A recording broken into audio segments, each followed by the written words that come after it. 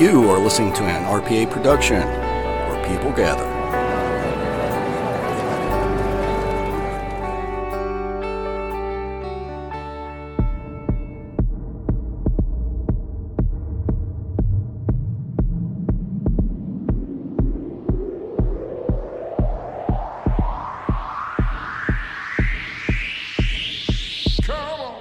Ladies and gentlemen, RPA is proud to present Aaron's Horror Show with Aaron Frail.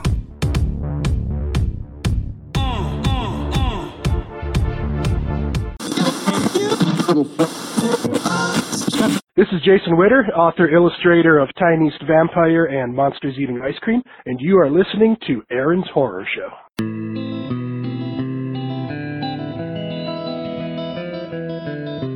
Welcome to Aaron's Horror Show. I'm your host, Aaron Frail. On Aaron's Horror Show, we're going to go ahead and read some horror fiction and talk about horror in all its forms, books, movies, you name it. If you want to go ahead and get a hold of the show, you can go ahead and contact Aaron's Horror Show at Gmail, or Aaron Horror Show on Twitter, or Aaron's Horror Show on Facebook. Thank you for listening and enjoy. Hi, welcome to Aaron's Horror Show, and I'm your host, Aaron Frail. You can probably hear it in my voice, but I'm still a little bit sick right now. It's those Minnesota winters. Minnesota is just like punishing when it comes to being sick, you know what I mean? Like, it does not relent. And so, I'm just going to go ahead and push through it and get this podcast out for you. I also want to thank everyone that showed their support of me when I told everyone that I was sick. That's really great. Thank you so much for all your support that you gave me. I really do appreciate it. I also wanted to go ahead and talk to you about this new book that I have that's coming out. It's a new book, and I right now have it up on this service called Kindle Scout. It's through Amazon, and what Kindle Scout is, it's kind of a place where people go nominate books that they'd like to see published. And so my latest one, is going to be up on Kindle Scout, and I would definitely appreciate if you like it, if you want to see it published, to go ahead and give it a nomination.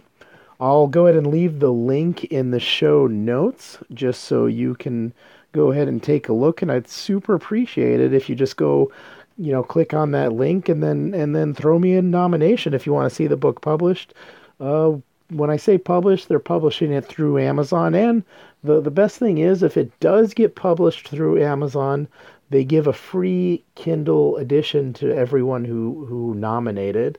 So not only will you get it for free, but you could go ahead and help me out, and of course, helping me out with getting a book through Amazon, that's kind of like helping the show out, because, it helps me, of course, have more time to do more shows, because, when I'm published through somebody else, I get to have them do all that marketing stuff. And instead of me right now, I do all the marketing myself. So I think actually I'm going to break format a little bit.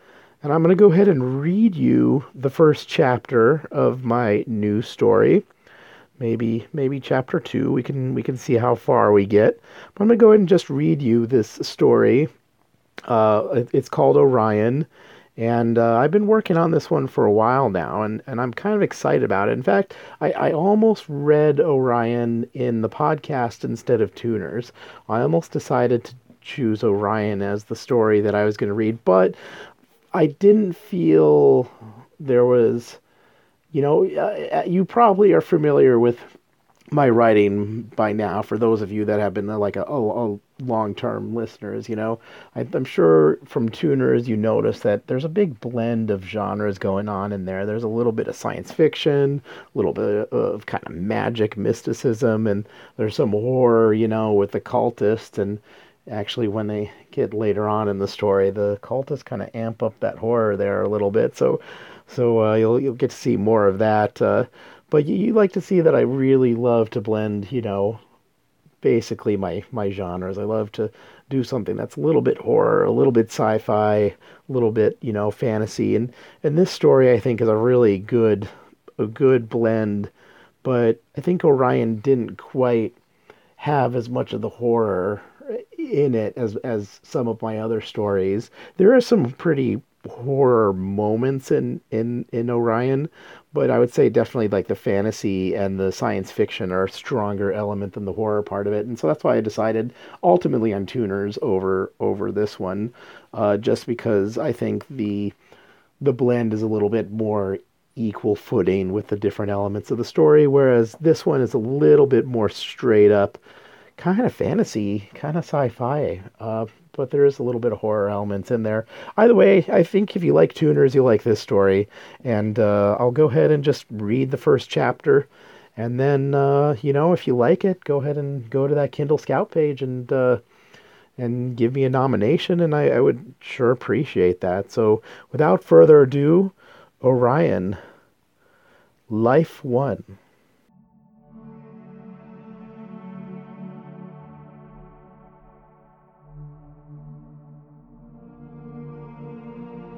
The first time I died was rather unremarkable, though necessary for telling the story. It was a gloomy, overcast day, and I was a Roman soldier. I waited on the front lines in anticipation of the vast horde of snarling barbarians in the distance.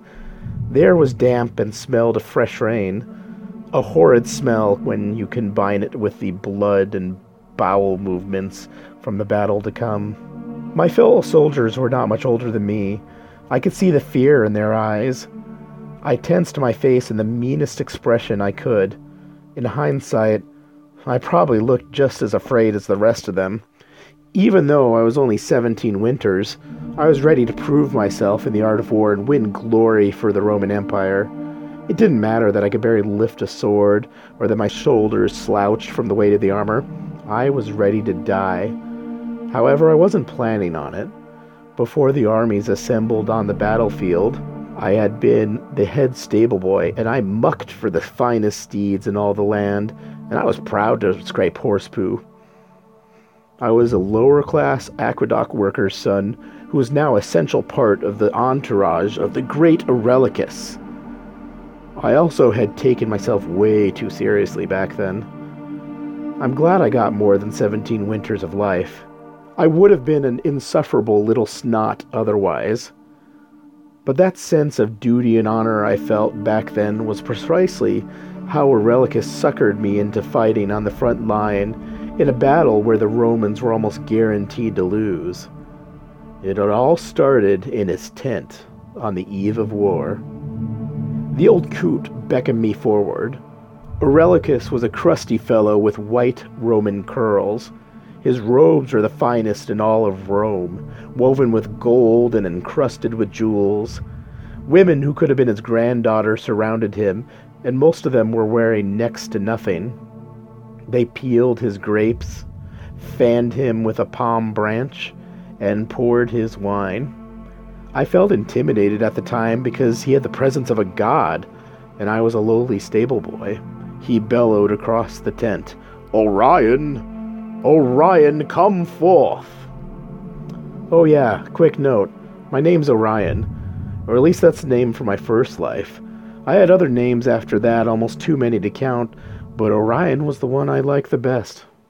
On with the story. I walked up to the raised platform where Eurylochus looked down at me with stern, hollow eyes. "Master?" I sputtered. "Orion, the hour is late, and I imagine you're wondering why I have called you from the stables," Eurylochus began. I didn't know what to say. I'd never been in the tent before, much less heard two words directed at me from Eurylochus. My discomfort didn't seem to stop him. "Orion, my boy, we are living in grave times indeed. The barbarians are at the doorsteps of Rome, and tomorrow the might and the glory of the Roman Empire will be tested." "My liege, we will pass this test and defeat the barbarians. That is what Romans have always done. That is what we always do," I said. Again, I took myself way too seriously back then. Aurelicus laughed. Oh, my boy. If only it were that simple. Do you know how I got all this? He gestured to the tent full of riches, of all the women attending his every need. Strength in combat and victory in battle? I said. That's part of it. The other part is wits. You can defeat 10 men in battle, but it only takes one to outwit you. Remember that. Your wits are how you'll survive. He then bestowed upon me the rank of infantryman and gave some speech about the glory of the Roman Empire. It brought a tear to my eye in my first life, but I skipped it for this retelling, mainly because it makes me barf a little every time I hear it. How naive I was to think that the greatest general in all the world would see me, the poop cleaner, as a warrior. In reality, he was padding the front line so his real warriors wouldn't die in the first wave. I didn't know what cannon fodder was back then, but there I was, excited to become first-class fodderman, the infantry meat shield. A toothless man in shabby clothes took me away to get fitted for my armor and weapons. The armor was a joke. It was taken off the back of a dead infantryman, the keyword being man. I was a teenager who was a little too small for my age bracket. The armor made me feel like I was being crushed into the earth. The toothless man saw my duress and said, "It gets easier the longer you wear it." It was a shame I only got to wear it for one day. After I was fitted for my armor, he brought me over to the weapons tent and shoved a sword into my hand. It was too heavy to lift and it clunked onto the ground. I tried to ask for a smaller one, but he was already shuffling me out the door and directing me towards the soldiers' tents. I dragged my sword through the mud. I had to take several breaks to heave with exhaustion and throw up, until I finally made it to a group of soldiers sitting around a fire. They were singing jaunty war songs, drinking and making merry. I attempted to insert myself around the fire with them, but they made sure to close any gaps in the seating arrangement. Dejected and alone, I dragged my sword to a tree that was overlooking a nearby creek. I shed my armor, splashed my face with water, and drank. Afterwards, I sat under the tree and looked at the moonlight poking through the branches. Just before I drifted off to sleep, I had a vision. It was of myself. I was older and concentrating on something very hard. My hair was cut short, but in this really odd hairstyle. A woman snuck up behind me and kissed my cheek. She was the most beautiful person I had ever seen. Her eyes were deep blue like cracked crystal. Her hair was golden like the rays of the sun. It was her face that lulled me into a deep sense of relaxation, and I was able to drift into a deep, content slumber. Also, did I mention that it rained later that night? Fucking nature. The next day, I faced my immediate horrible death from a horde of snarling, angry barbarians. I was in a line of servants, squires, and stable boys who had been called into battle. Behind us were the real infantrymen.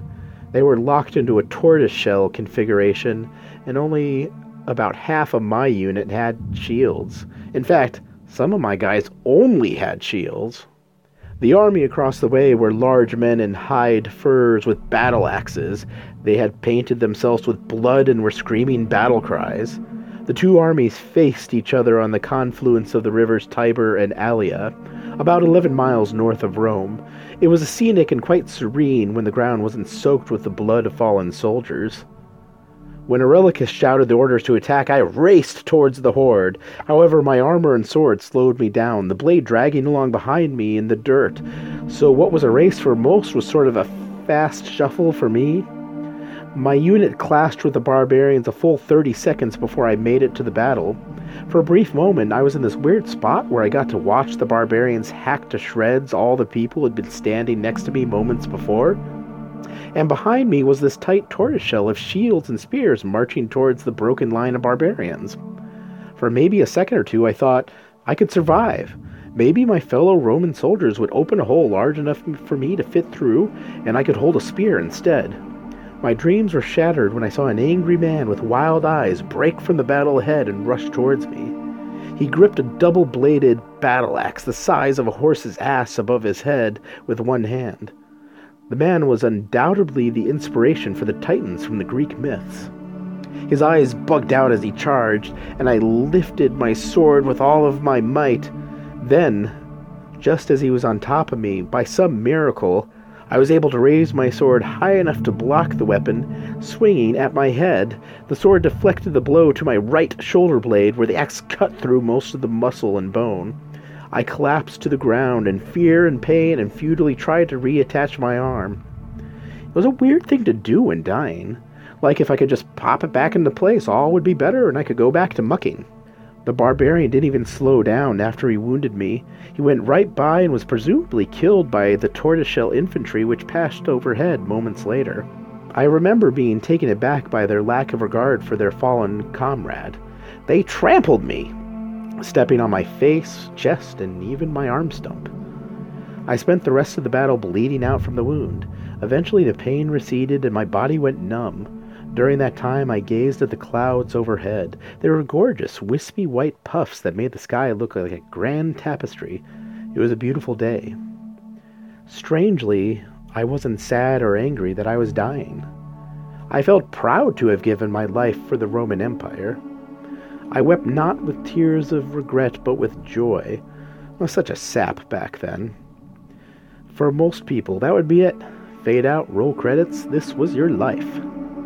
For me, it was just the beginning of figuring out who or what I really was. And while I didn't think about my first life too much, there was one point that I should have understood sooner. Most people think that when a soldier dies on a battlefield, honored to have sacrificed themselves for their country, that's it. They drift to the netherworld. But the reality is that dying is a long, drawn-out, painful process. When I finally came to terms with my death, it wasn't over. I bled, and then bled, and then bled some more. I must have been close to drowning in a pool of blood when I finally saw my first human. At that point, I was delirious and drifting in and out of consciousness. I could no longer tell you that I was a part of the Roman Empire or that I was proud to be dying for it. I was moments away from my final breath, which was labored and intense, even though I was too numb to feel it. That's when another teenager about my age, with a mop of dirty brown hair and a wry smile, looked over my soon-to-be corpse. I didn't know his name at the time, so for the purpose of this narrative, I'm going to call him Stabby, for what he did next. He pulled out a long, thin dagger from his belt and looked me right in the eye and said, "Sorry, bro." He poked the dagger right through my eye socket into my skull, and then I was dead. The weird part was not that somebody had come to kill me.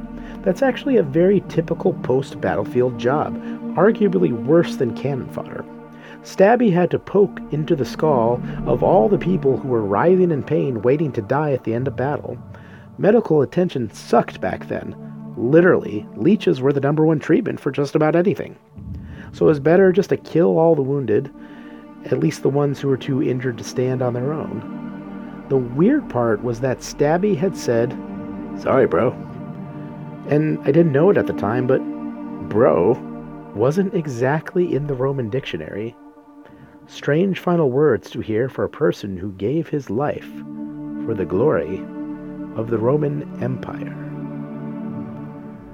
All right, that was the first chapter. I'm kind of having fun reading this. I thought I'd maybe talk about a movie for a little bit, but you know, we got some time left in this podcast. Maybe I'll just give you a little preview of the second chapter. I don't know if I'm going to have time to go through the entire second chapter, but yeah, maybe I'll read a little bit of chapter 2, so you kind of get the feel of where the story's going. All right, Life 2. After a person dies, there's nothing at all. At least for me. It's a big, dark void where I don't exist. Let me rephrase that. I could exist. There might be heaven or hell or a Cerberus at the other side of the river Styx, but I never remember what happens after I die. I close my eyes in a previous life and open them up in a new one, with one minor caveat. My memories are in place. My father in my second life beat out any predilection to ponder why I had Roman stable boy memories overlapping peasant boy memories from somewhere in medieval England. So I didn't spend much of my second life wondering why I had two sets of memories and thought it was a story to take me away from my monstrous father. He didn't just beat me when my mind wandered, he smacked me around when blight destroyed our potatoes, when the mule died on the way to market. He did it when he was drunk and when he was sober. He beat me when I didn't keep the stew hot enough or failed to haul these 2 buckets from the stream. The whole abusive father thing was a real pity, too, because my second life's childhood home was even more beautiful than the field where the Tiber and the Allia rivers met. I lived in this thatched roof house on the edge of a thick forest with trees old enough for Merlin to be taking naps in the trunk. There was a crystal clear lake with fresh cold water and an old oak tree that was a great place to hide from my father so long as I wasn't gone too long. The countryside was majestic and stretched from horizon to horizon with raw, unkempt nature. There was a cross off to the side of the house to mark where my mother and sister were buried. They didn't even make it through childbirth. Sometimes I wonder if that's why he hit me. He was stuck with this useless boy who dreamt off of faraway places while his life partner rotted below the earth. One crisp morning during my teenage years, while I was gathering berries for the winter preserves, I saw the most exciting thing I had ever seen in 2 whole lives. Coming down the road was a grand procession of men on horseback. They were wearing shiny metal armor and flew banners of the king.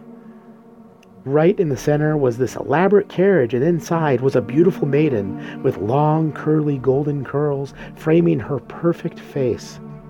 I climbed a tree to get a better look at her, and right as the procession passed, the bough broke, and like the song, I tumbled to the ground and rolled in front of the carriage, startling a horse. I quickly righted myself and used some of my first life knowledge to calm that beast. Before I could show off any stable boy skills, the captain of the guard yanked me away from the steed and yelled, "We have a highwayman, my lady. Shall I dispose of him for attempting to rob your ladyship?" "I didn't rob anybody," I croaked. I was still afraid of death during those days. "Shut up, boy." The captain raised his hand to smack me, but the woman in the carriage called out, "Wait," she demanded, and the captain lowered his hand. A woman who was not only beautiful but could stop beatings? I was in love. "Bring the child here," the woman said. "M'lady?" I said, and could feel my heart pounding in my chest. The captain shoved me towards the carriage and held his hand on his sword. It was the old, "Try anything and I'll decapitate you" threat. At the time, I was turned into a drooling pile of horse poo because I was about to encounter a real woman. Even though I'd already had one more life than most people got, I never touched a woman or even got to be so close to one. In my first life, I died before anything but luck, really. Because women weren't exactly lining up to date the stable boy. In this life, I was worse off. As a teenager, living with his dad in the woods, the only women who lived close were in a village. My dad never let me leave the cart when we went to town, so I had to lust after them from afar. The village, however, wasn't known exactly for its beauty. The number of missing teeth and warts were metrics used to compare attractiveness. For example, the best-looking man in town only had 3 warts, and only one of them was visible on his face. The hottest woman was missing 3 teeth, and only half of the remaining chompers were stained with rot. I had laid awake many nights in the tiny crawl space in the attic among the spiders. I reminisced about glances I stole when I caught a patch of bearskin underneath the hood of a villager. It was enough to get by because I really didn't know anything else. And now, a real-life noblewoman who was an angel descended from the heavens. She wanted to see me, and when I got closer, I realized she looked my age. I was stunned. Thankfully, she spoke first before I liquefied into a pile of man goo. "Tell me, boy," she said, "what were you doing in that tree?" I did cow, birds, stuff, was the extent of my vocabulary. "You weren't perhaps trying to steal a glance of the prize for the tournament tomorrow?" Tournament? What tournament?" The captain slapped me and said, "Are you so naive, boy, that you do not know about the king's plans?" "I don't leave the farm much," I managed to say. He smacked me again and said, It is the duty of all king's subjects to know of the king's plans. Enough, Grimwald, the princess said. My father will award a kiss from my lips to the bravest subject in the land. Do you plan to enter the tournament tomorrow? Her guards roared with laughter, and the captain said, The whelp would kiss a headstone before he got near your lips, my lady. The princess chided him. Come now, Grimwald. Is it not the founding principle of our king that all people are equal under God? So shouldn't this young man enter the tournament so he will have an equal chance at winning my affection as any other? This boy would no better have a chance at winning your heart than finding a dragon that shits golden eggs, Grimwald said, determined to keep me in my place. At the time, I was more than happy to oblige. Sorry, my lady, I didn't mean to disturb your journey. I held you up for far too long. More afraid of looking her in the eye than the captain who would like nothing more to run me through, I backed up into another soldier. Nonsense, the princess said. You've added more interesting conversation in these few moments than Grimwald could provide in a fortnight. I trust that I'll see you at the tournament tomorrow. I stammered, unable to comprehend what was happening. Grimwald smacked me and yelled, Answer her, boy! Yes, ma'am. Good, the princess said. Let it be known that under the eyes of the king everyone is equal, be them coated in the dust of a farm or slathered in riches. Everyone is to be treated with the same dignity. Best you remember that, Grimwald. This boy may very well be your king one day. Yes, milady, Grimwald said, and then gave me the stink eye. The princess ordered the entourage forward, and they all marched on. A cloud of dust enveloped me, and I choked. Grimwald mounted his horse and lingered until the caravan rounded the corner. I was about recovered from the assault of dust when Grimwald held his sword to my neck. You sullied the princess's good name, he spat. I will kill you before I let you sully the throne as well. But since the princess requests your presence tomorrow, I must let you live for now. The princess has taken a liking to you, though I can't imagine why. Which means you will attend tomorrow. You will fight, or I'll burn your farm to the ground, murder your goats, and you will die a coward. Grimwald spurred his horse into a gallop and kicked up more dust. Between coughs, I managed to sputter, The princess likes me?